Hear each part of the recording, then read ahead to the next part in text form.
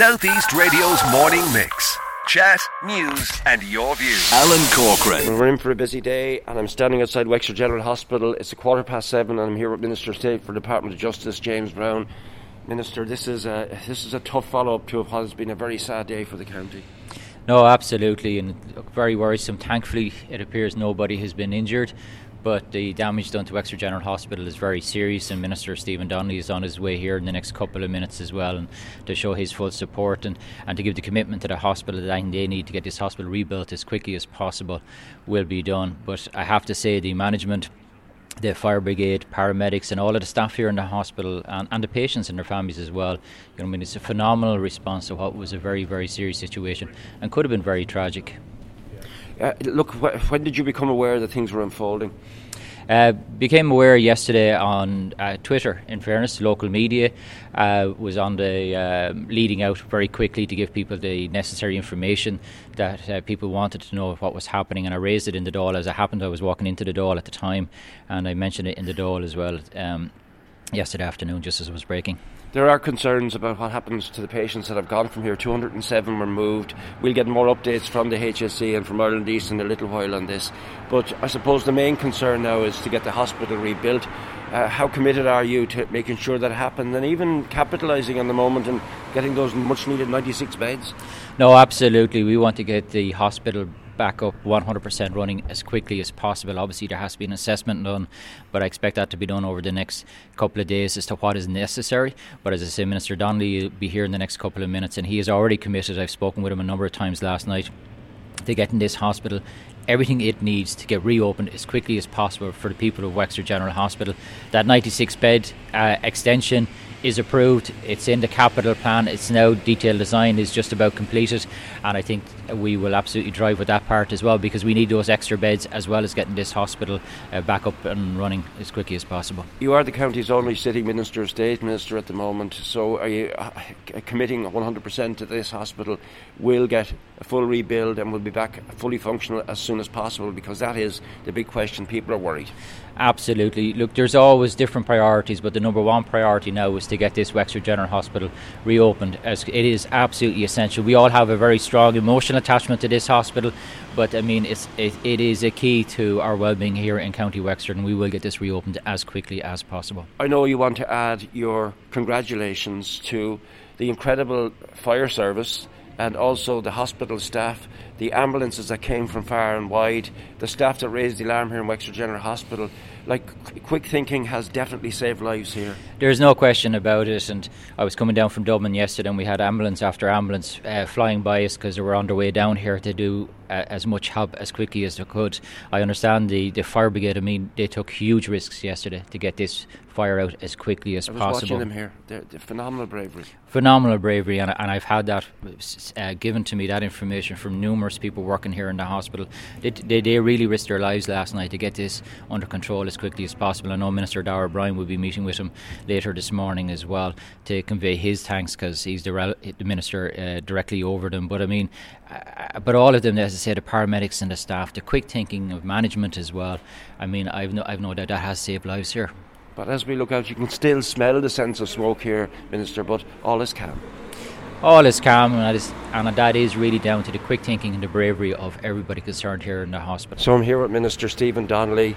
We didn't expect to meet so soon, did we? We didn't expect to meet so soon, Alan. The last time we met was on a very positive time, which was the opening of the new primary care centre. I've just taken a tour around the hospital with the clinical director and the manager, and there's just a few things I'd like to say. The first is my gratitude to everybody who's been involved in the response here. We had an extraordinary response from the workers in the hospital. We had an amazing response from the ambulance crews who are always outstanding. There were critical care patients transferred. There were a lot of patients transferred here yesterday evening through the night. There are still patients in the hospital who are receiving great care. I want to thank the fire officers, the fire brigade responses, and really what we've seen is the emergency services and the entire healthcare service responding as one. Patients were brought up to Dublin, patients were brought to Kilkenny, patients were brought to Waterford. There's bypass protocols in place now, and the first thing I want to do is just acknowledge the outstanding response from our emergency services and from the healthcare service.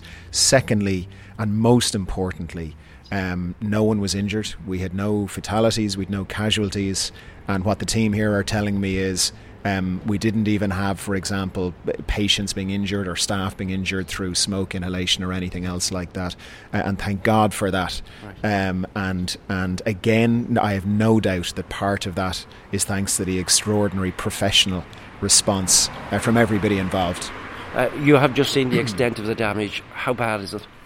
The damage is quite extensive. There's no question about it. So we've walked through areas where there are a lot of inpatient beds, where there's endoscopy suites, maternity units, and other services within the hospital. So there is clearly damage from the fire. There's damage from the smoke. There's water damage, and so we need to let the experts come in now.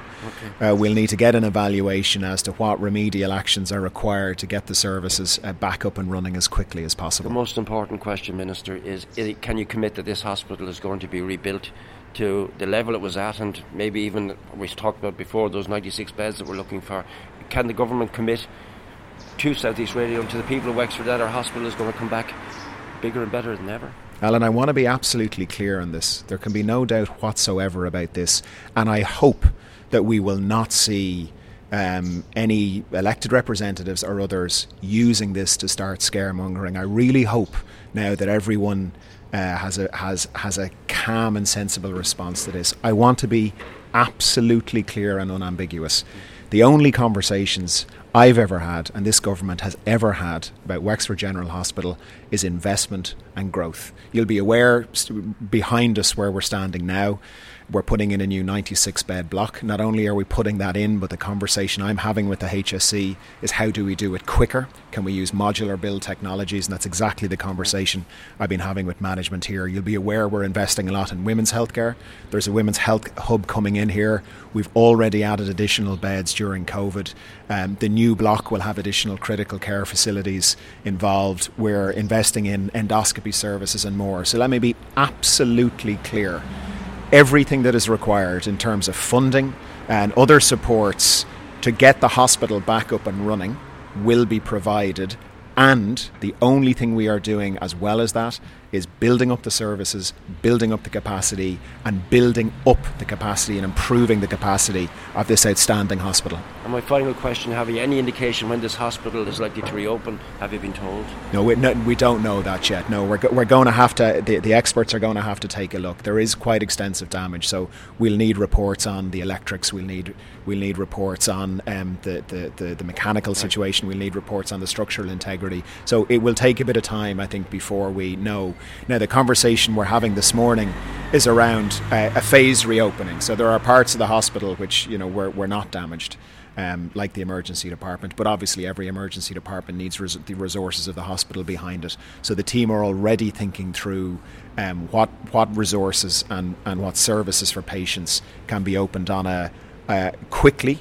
But there's no question, based on what I've seen, that some of the work will take time. South East Radio's morning mix. Chat, news and your views.